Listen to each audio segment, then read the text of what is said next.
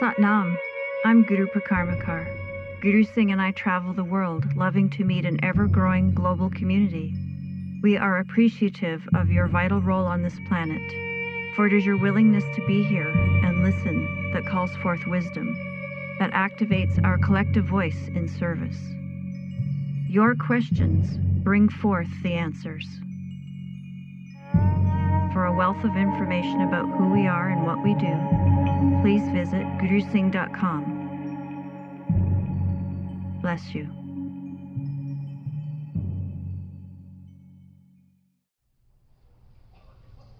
Satnam. We're going to cover 4 things today. We're going to cover the blood circulation, the lymph circulation, death, and whether or not this planetary alignment will make us weightless at 9:47.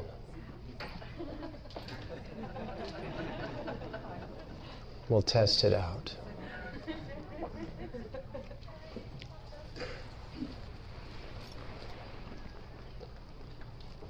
Everything in this material form works in cycles.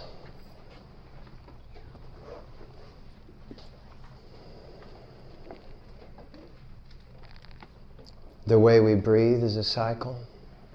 What we breathe is a cycle with plant life. What we eat is a cycle with plant life. And life itself is a cycle. And we go through these cycles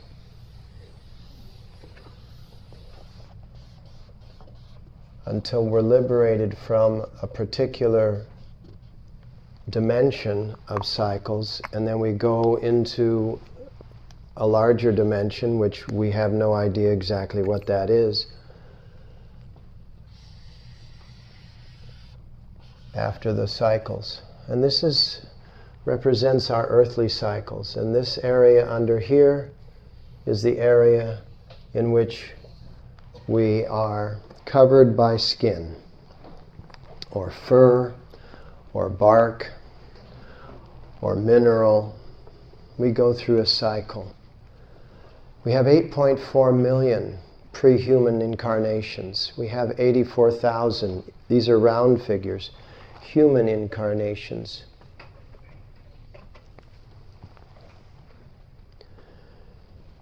The equation is constantly being modified based on your activities.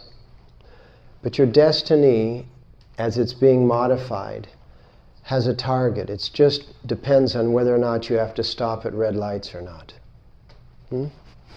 You're still going to go to the store, but maybe you get all green lights, maybe you get all red lights. It'll just depend on the timing sequence of how you go through life. People that come into this room, that fill this room, Yogi Bhajan said, you're in your final lifetime. If you make your way to this room, you're in your final lifetime. And of course you have an opinion about that, which is your story. But what's going to happen in your lifetime is that you're going to do certain things in which that opinion becomes modified. We did an exercise in teacher training yesterday where we could imagine our liberation. Because every single one of us that's in this room, and I speak for all of us, you know, you're supposed to speak for yourself, well, blow that out. I speak for all of us in that we have all had the experience in our life at some point in time where we felt infinite. We felt vast. Maybe it was when we were 2 years old. Maybe it was when we were 1 month old. Maybe it was when we were 10 years old. Maybe we've been feeling that way every month since then. It doesn't really matter, but that is who we are. Because we are the masters that are required on the planet at this time in order to lift it out of what it's involved in. And that's why Yogi Bhajan came to the West. That's why this entire teacher training program has been set up. For those of you in the room that have already graduated, or those of you in the room that are involved, or those of you in the room that are just in the room. We're all teachers. We're all teachers. And what happens is that in between the lifetimes, there's a period of processing. So you're in this area here, you're in body. Namdev, a saint from India 600 years ago, was a tanner. He was an untouchable. He was the lowest caste. It was a stupid system. And he was an enlightened master, and he called us the skin wearers. Human beings are the skin wearers, because when you dip out of, you just put on a glove. And in the womb, you go through all of the processes, all of the asanas, in order to feel the fullness of your body glove. When you leave the body, that's all you leave. The most remarkable thing about when you die, so to speak, is that you don't. You just take off the glove. And there you are. Now, in that moment, you have the opportunity to reach back for the glove.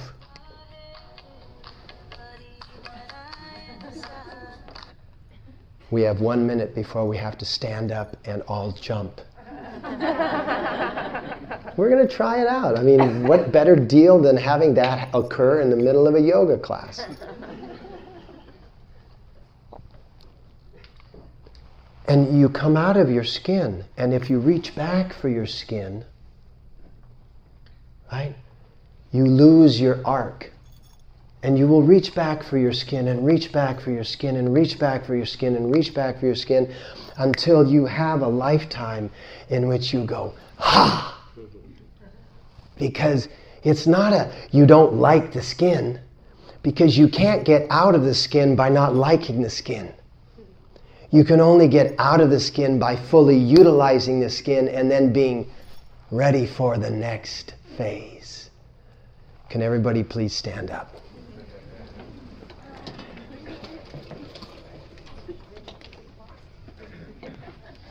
Okay, just jump. Yeah, we knew it was false. Sit back down.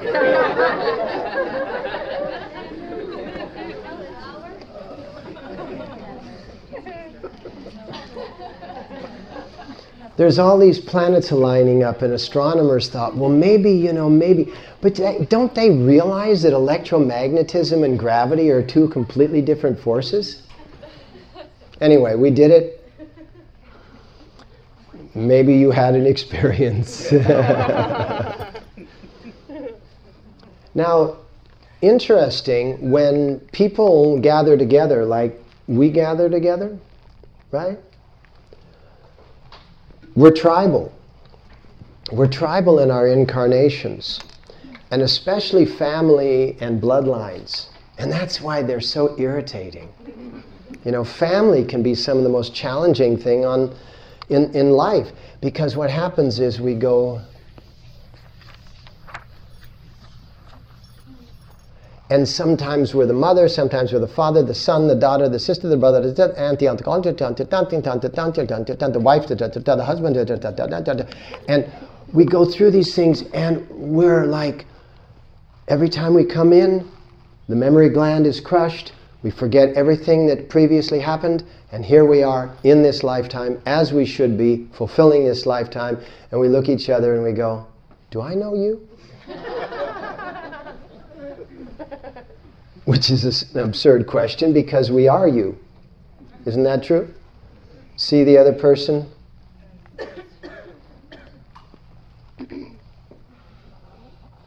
On December 30th, a young man, a 25-year-old young man that I had taught at Middipiti Academy for years and years and years, and is the son of some of our dearest friends in New York, his wife of a year and a half is one of the coordinators of Satnam Fest, and Satnam Fest is on the East Coast and on the West Coast and also in Mexico. And they were down in Mexico in Tepozatlan for the Satnam Fest, and he went out for a hike on December 30th and never came back. And so they sent out search parties. There was helicopters, a massive search effort, search dogs, helicopters, and all. And what happened with these mountains are extremely extremely rugged, and lots of cliffs and lots of big falls. And what happened was he reached the end of his incarnation. He took a fall, he died instantly, or so to speak, he left his body instantly. And what happens, I worked with him for the last 2 years every week because he was the executive assistant on a board that I'm on. And you know, they always say that, you know, the really good ones, you know, there's always those sayings about the really good ones and all that. I'm not going to elaborate. But this was one of those really, really good ones, you know. We're all really, really good. And then there's some that, you know, they're just like, whoa.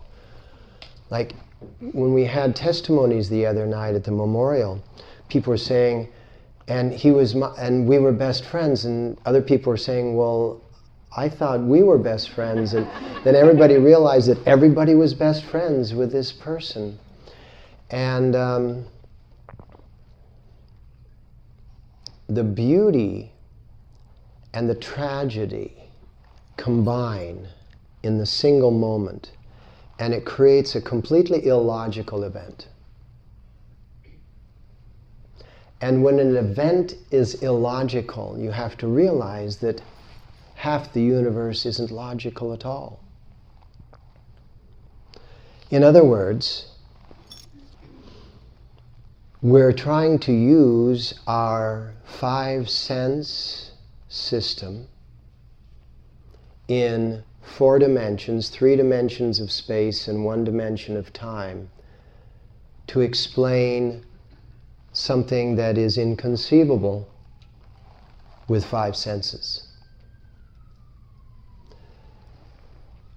The ability to live in the bridge between 5 senses, 3 dimensions of space, 1 dimension of time, and the dimensions that are beyond that, the ability to live in that bridge is what masters teach.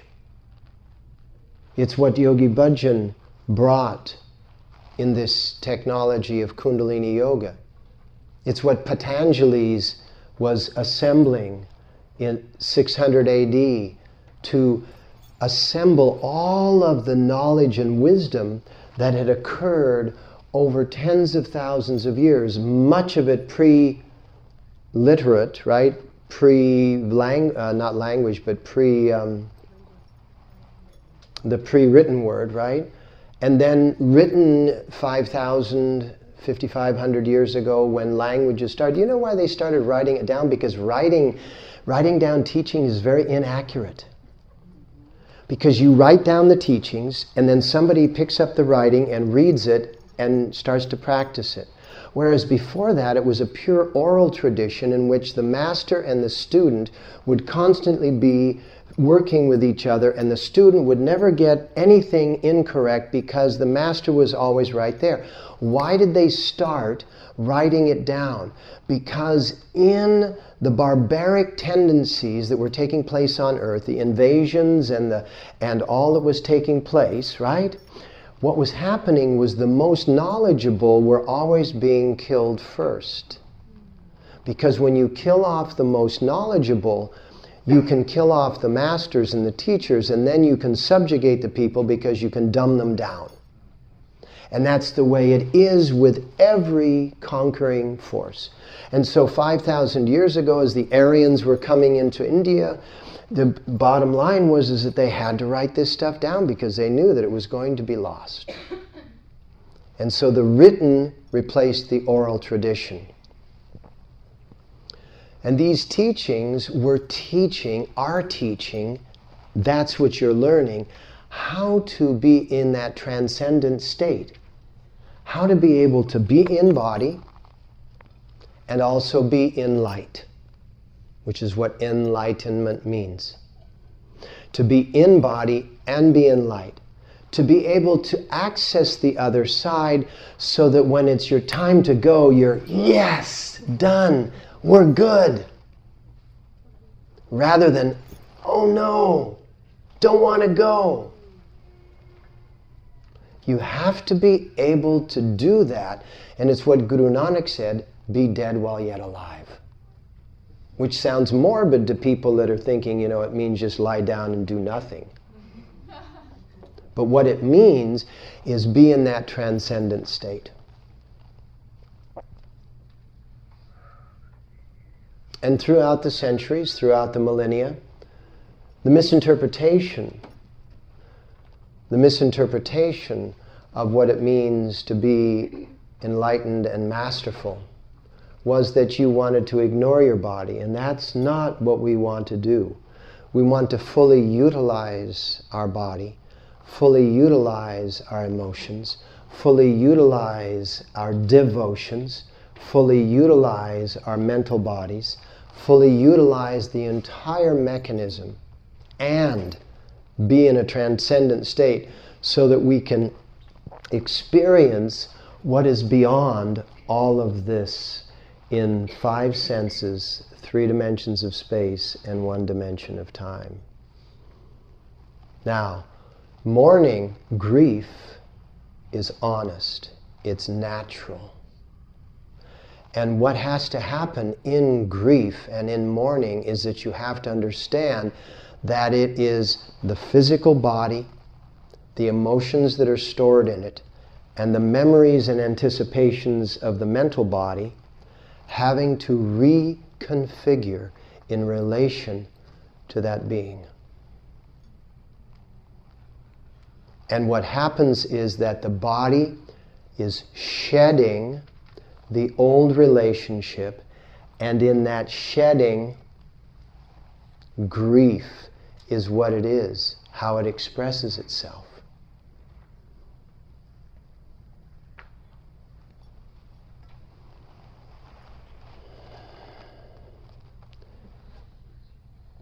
The process is very real. We've all had people in our world very close to us, relatives, loved ones, good friends, who have gone before us. Just remember, the only thing that has happened, and these are Yogi Bhajan's words, is they just took off their visible shirt. And now they're invisible to the 5 senses in the 3 dimensions of space and the 1 dimension of time.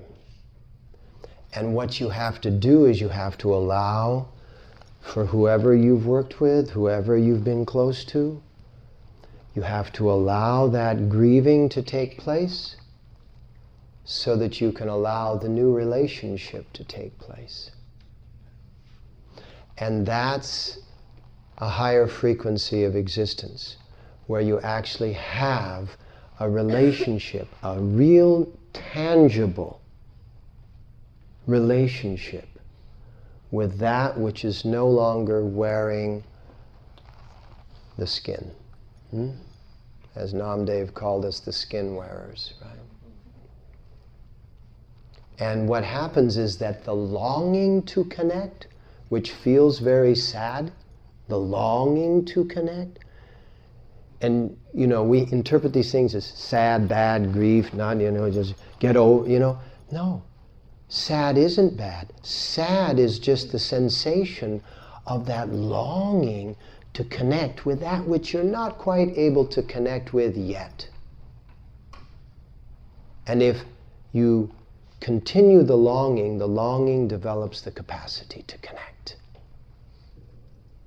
And every one of our emotional processes has a purpose.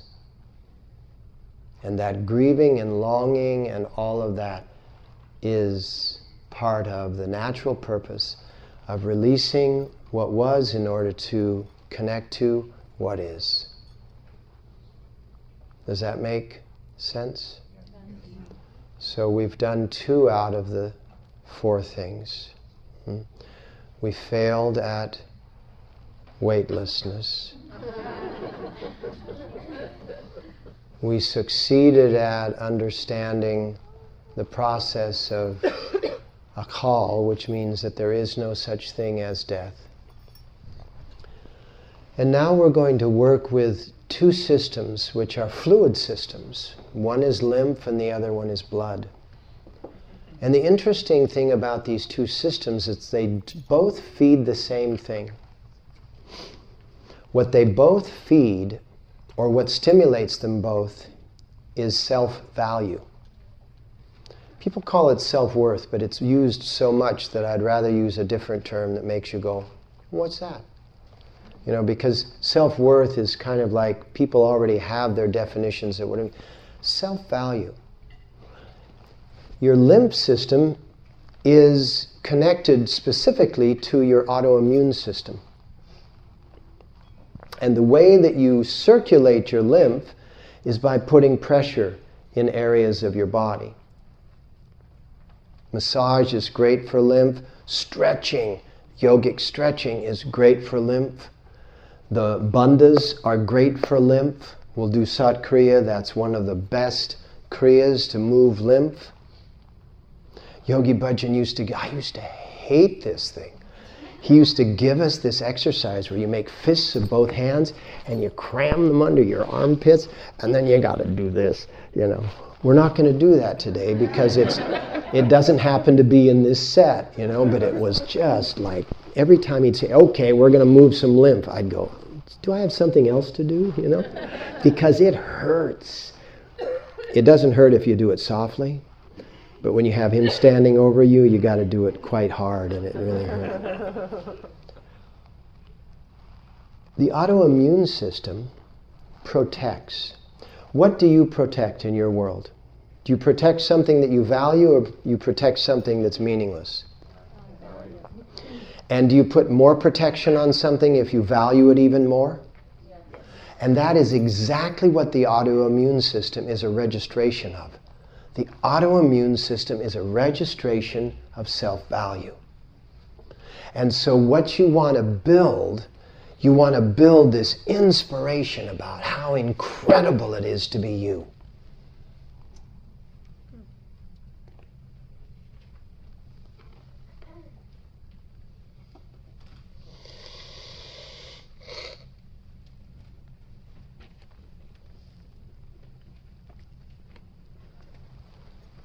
Isn't it just fantastic being you? Huh? I mean, when you don't think about it.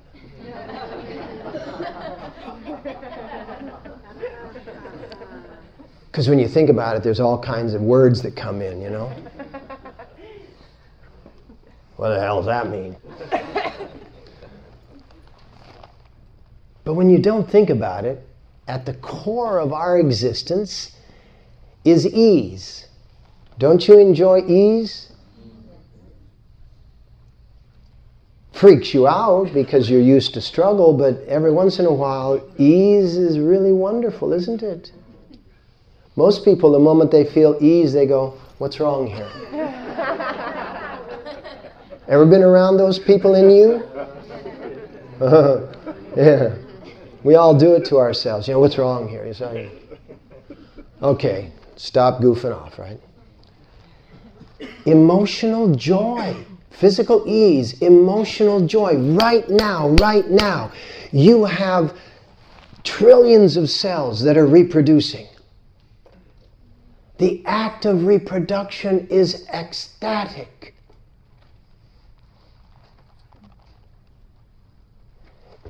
A cell loves itself so much, it says, I love myself so much, I'm going to make another of me. And the only way that it can happen is through that love, another of me. And that's going on inside, and you got some busy things to take care of. You can't be bothered with that nonsense, yeah? That's why we spiritual beings get this, this title of woo-woo.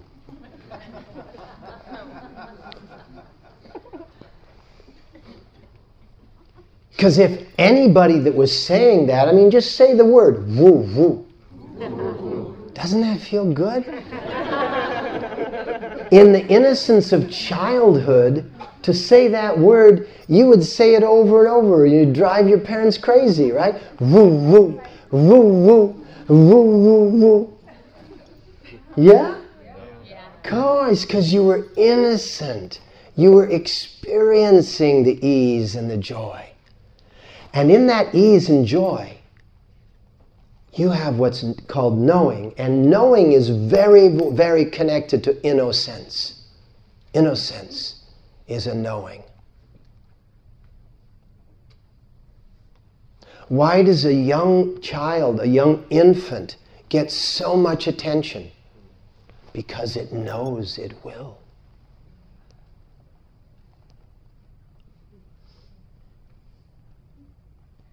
And what does school teach you? You don't know anything, you have to learn it. Which is completely incorrect. What we do at our school is we go, let me show you what you already know.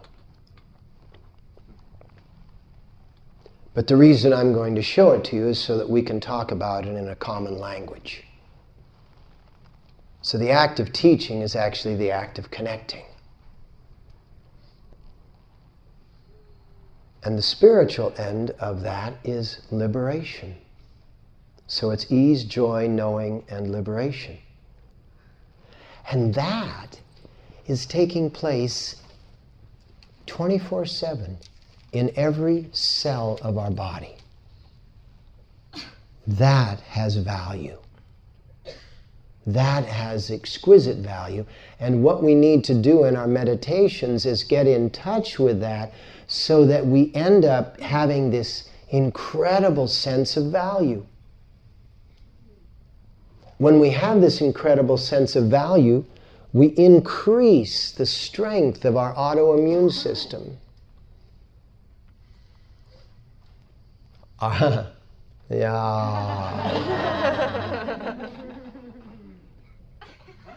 Yeah. Emphasis added. That happens on occasion. Have you ever been in here before when it's just like maybe once every 2 or 3 months? The fact is that you are exquisite. You are masterfully exquisite. And now, in this lifetime, having gone through so many, you're ready. And you're able. What's the third piece? Willing. So you have to get your energy into your heart, into your circulation, because the heart is the will. The brain is the duality, the thought. Should it be this or that? The heart is going, either one, we're going for it. And that's why the combination of the brain and the heart and circulation are so valuable. Your circulation takes the peptides and hormones from your glands and organs and circulates them through the limbic system of the brain. And the limbic system of the brain analyzes that and determines what emotion you are experiencing, and then will try to examine why you're experiencing that. And this happens in faster than a snap of a finger. Wouldn't it be great if you stretched into your body gloves so your lymphatic system was giving the glands and organs so much sense of worth and value that they were just going, this is good, this is cool, this is really good. We'll watch out for that over there, but we won't let it completely overtake us. We'll just keep knowing that that over there is not really what we need, and we'll just keep... And all of a sudden, your system is in this incredibly exquisite state of liberation. Circulation of blood, lymph is for the autoimmune, blood is for your nourishment. And wouldn't you feed those that you love, those that you care for? And so the more you love and care for self, the more your circulation is doing for you what you would do out here. So what's within is without. So circulation of blood is the nourishing of the being, and circulation of lymph is the protecting of the being. And both of them are about the value of the being, because you'll feed it more properly if you value it, and you will protect it more properly if you value it. And it's not value like, and that's why I didn't want to use self-worth, because self-worth is this thing which is, this thing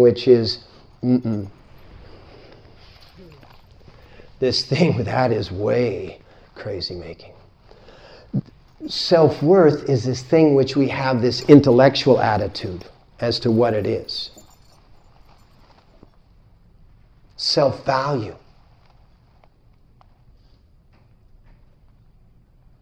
Really important, isn't it? Because the moment your value of self is equal to what the self is, there's a connection. A connection of consciousness to true self. And that's what is always the saints and sages throughout history have called the true marriage. The marriage of your life and how your life unfolds to the actual fact of who you are. Do you ever get to that place? In a day, a week, a month, a year? Where you're really lined up? That who you know you are is really connected to who your doing being is? And who your knowing being is? And who your feeling being is? And when those things are not lined up, you don't feel good, do you? And did you know that not feeling good is good? Why is not feeling good good? Because it's an indication, isn't it? All not feeling good is just a gauge on the dashboard of your life saying oil's a little bit low or gasoline is a little bit low. When you don't feel good, it's nothing to freak out about. It's just, let me check out and see what that gauge is actually saying. So you go in, you open up the hood, we talked about yesterday, right? Lifting up the hood of life, seeing what it is. What is life? What is life at this moment? And how is this not good feeling registering? What is out of alignment? Now, because what's normal is like complete misalignment, correct? The moment you start getting aligned, you get weird, right? You get weird in relationship to normal, correct? And then because there's these trigger words that they will use on you, what are you, involved in a cult? My answer for 45, 50 years has always been when somebody, are you involved in a cult? Uh-huh. It's really a good one too. Because I know if they're inclined away from me, that'll scare them away. And if they're inclined toward me, they'll want to know more. Because all cult is just a fabrication of a word from culture, which is a fabrication of a word from cultivate. How do you develop anything? You cultivate it. Right? So the idea of this cult thing and these people that, drinking Kool-Aid and all that blah, blah, blah, that's just ignorance expressing its fear. What you are is you're cultivating the master that you are. The master that you are is that high value occupant inside of your being. That really high value occupant. That doesn't matter anything about what your chronological history is. Your chronological history has very little to do with this. Your chronological history is just one component. Let me ask you this. Has anybody ever eaten a piece of cake? Please raise your hand if you have. Thank you. When you ate the piece of cake, did you ask, what exactly was the container this cake was baked in? Did you ever ask that question? Maybe you didn't want to eat it if it was baked in aluminum, but we're not there. We know aluminum shouldn't be used, so we don't use it. But did you ever ask what the cake was baked in? So the essence of life is the essence. What's life baked in is the chronology of life. But the life is baked in. Is the cake good? No, the cake is cake. The opinion determines whether it's good. And if an opinion says it's good, is it universally good? No. My wife makes the best gluten-free pancakes in the universe. We brought the stuff to India like 10, 12 years ago because we were going to bake for the kids at the school that just love pancakes. We fed pancakes to the Indians and they thought they were stupid. The kids were gobbling them down and the Indians thought they were stupid. Why did the Indians think they were stupid? Because they have flatbreads that look like pancakes all the time and they were picking them up and they were falling apart in their hands and they go, this doesn't work. Because Indians eat all their food with a flatbread, yes? So it's not universal that something is good. So you look at your life, the chronology of your life, and you have these opinions about what's good and what's bad. And they create this actual side issue which takes you away from value, which takes you away from the nourishment of the circulation of your blood and the value of the lymph and your autoimmune system. So every single day, in the morning, I want you to sit down and I want you to understand that there are two fluids that are flowing through this vessel that are actually determined by your sense of who you are. One is your circulation of blood, and the other is your circulation of lymph. And I want you to sit for a few moments every single morning and just get a sense. I mean, because you got all this stuff going on in this mental world, right?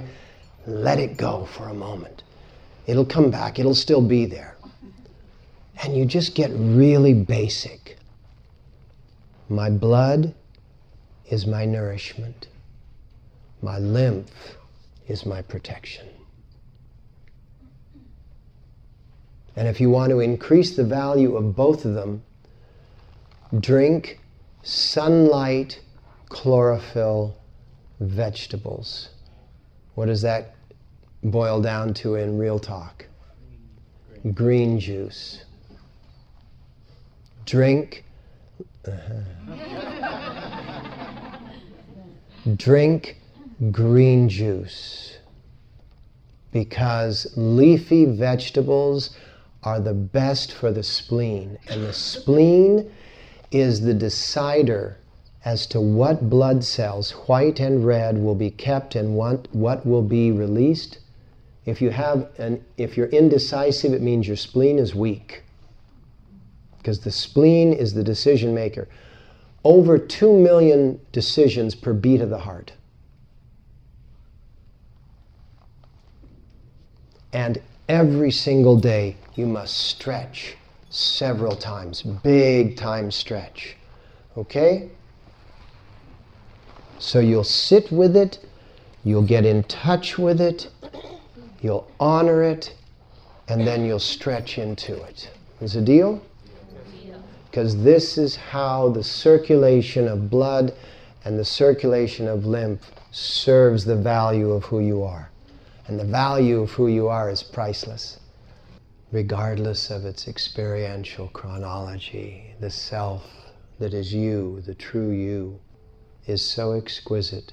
In the moment of death, you actually face the true you, and the difference between what you think you are and the true you of what you are is either in that moment forgiven by your consciousness. In other words, you forgive your consciousness for not thinking of yourself in that high a value, or you have to redo the difference in a new life, and you're not going to do that. You're liberated, you're masterful, you're enlightened. You're just uncovering the fact, the truth, in this lifetime. Through your lymphatic circulation of protection, autoimmune, and your blood circulation of nourishment. We keep our vessel in its top condition so that we can fulfill that destiny, because in fact the self is enlightened. Bless you for joining us. Visit gurusingh.com for an ever-expanding archive of lectures, videos, yoga sets, meditations, and more.